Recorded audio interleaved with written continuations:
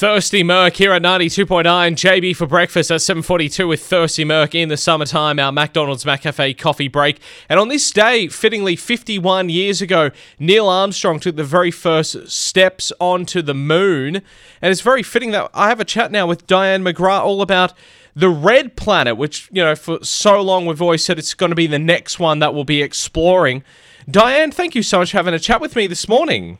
Oh, you're welcome, JB. It's great to be on board. Yeah, sensational. They've got 3 missions to Mars launching from Earth this month. Tell us about this. I know, it's pretty remarkable. Yeah. They're all within the next week and a half. In fact, there's one that's launching today.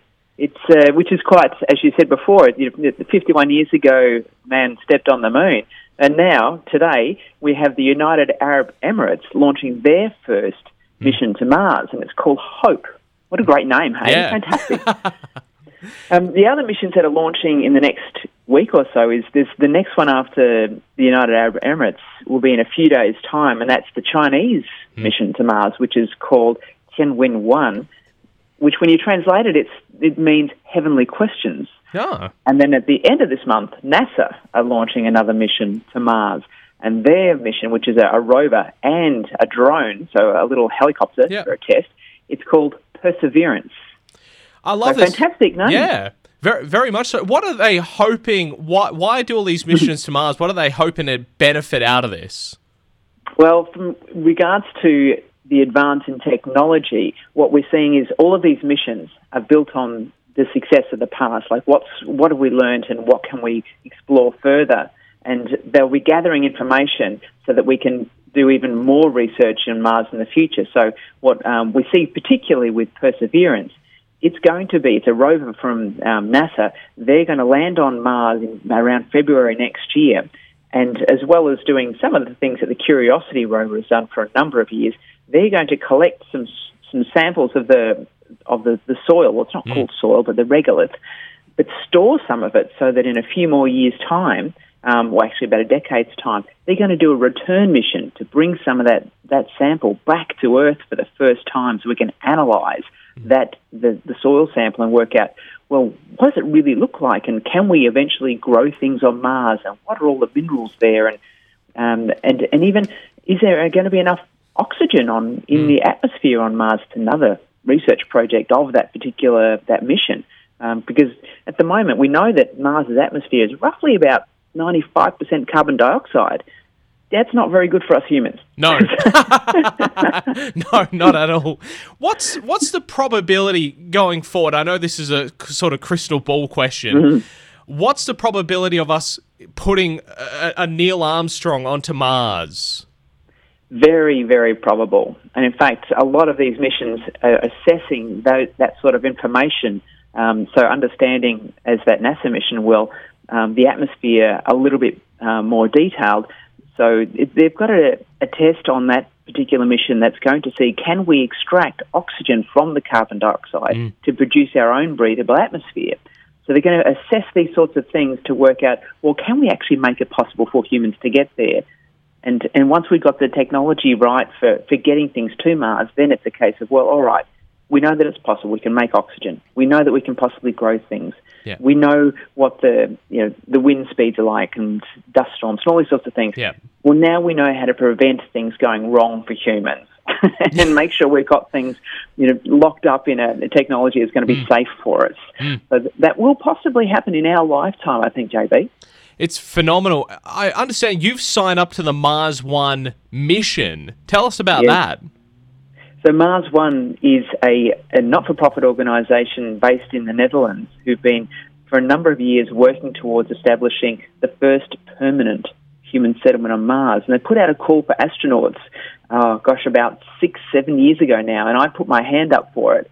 And I didn't think I'd get through necessarily, but after many selection stages, I'm one of 100 people worldwide who were shortlisted to be trained to go to Mars. So that's not for another 10 years, but that's a pretty amazing opportunity. And wouldn't it be fantastic to see an Australian as one of the first people that steps on the red planet? What was the selection process? I imagine it was fairly robust and there was a lot to go through. Mm-hmm.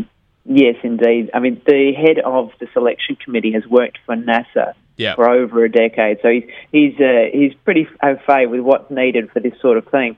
And so he's put us through the ringer from the application process through to our medical tests, through the interview selection. And we have another final stage of selection coming up where it'll be about team dynamics and how do we solve problems in difficult situations. And we're going through as well, we'll do an isolation selection process too.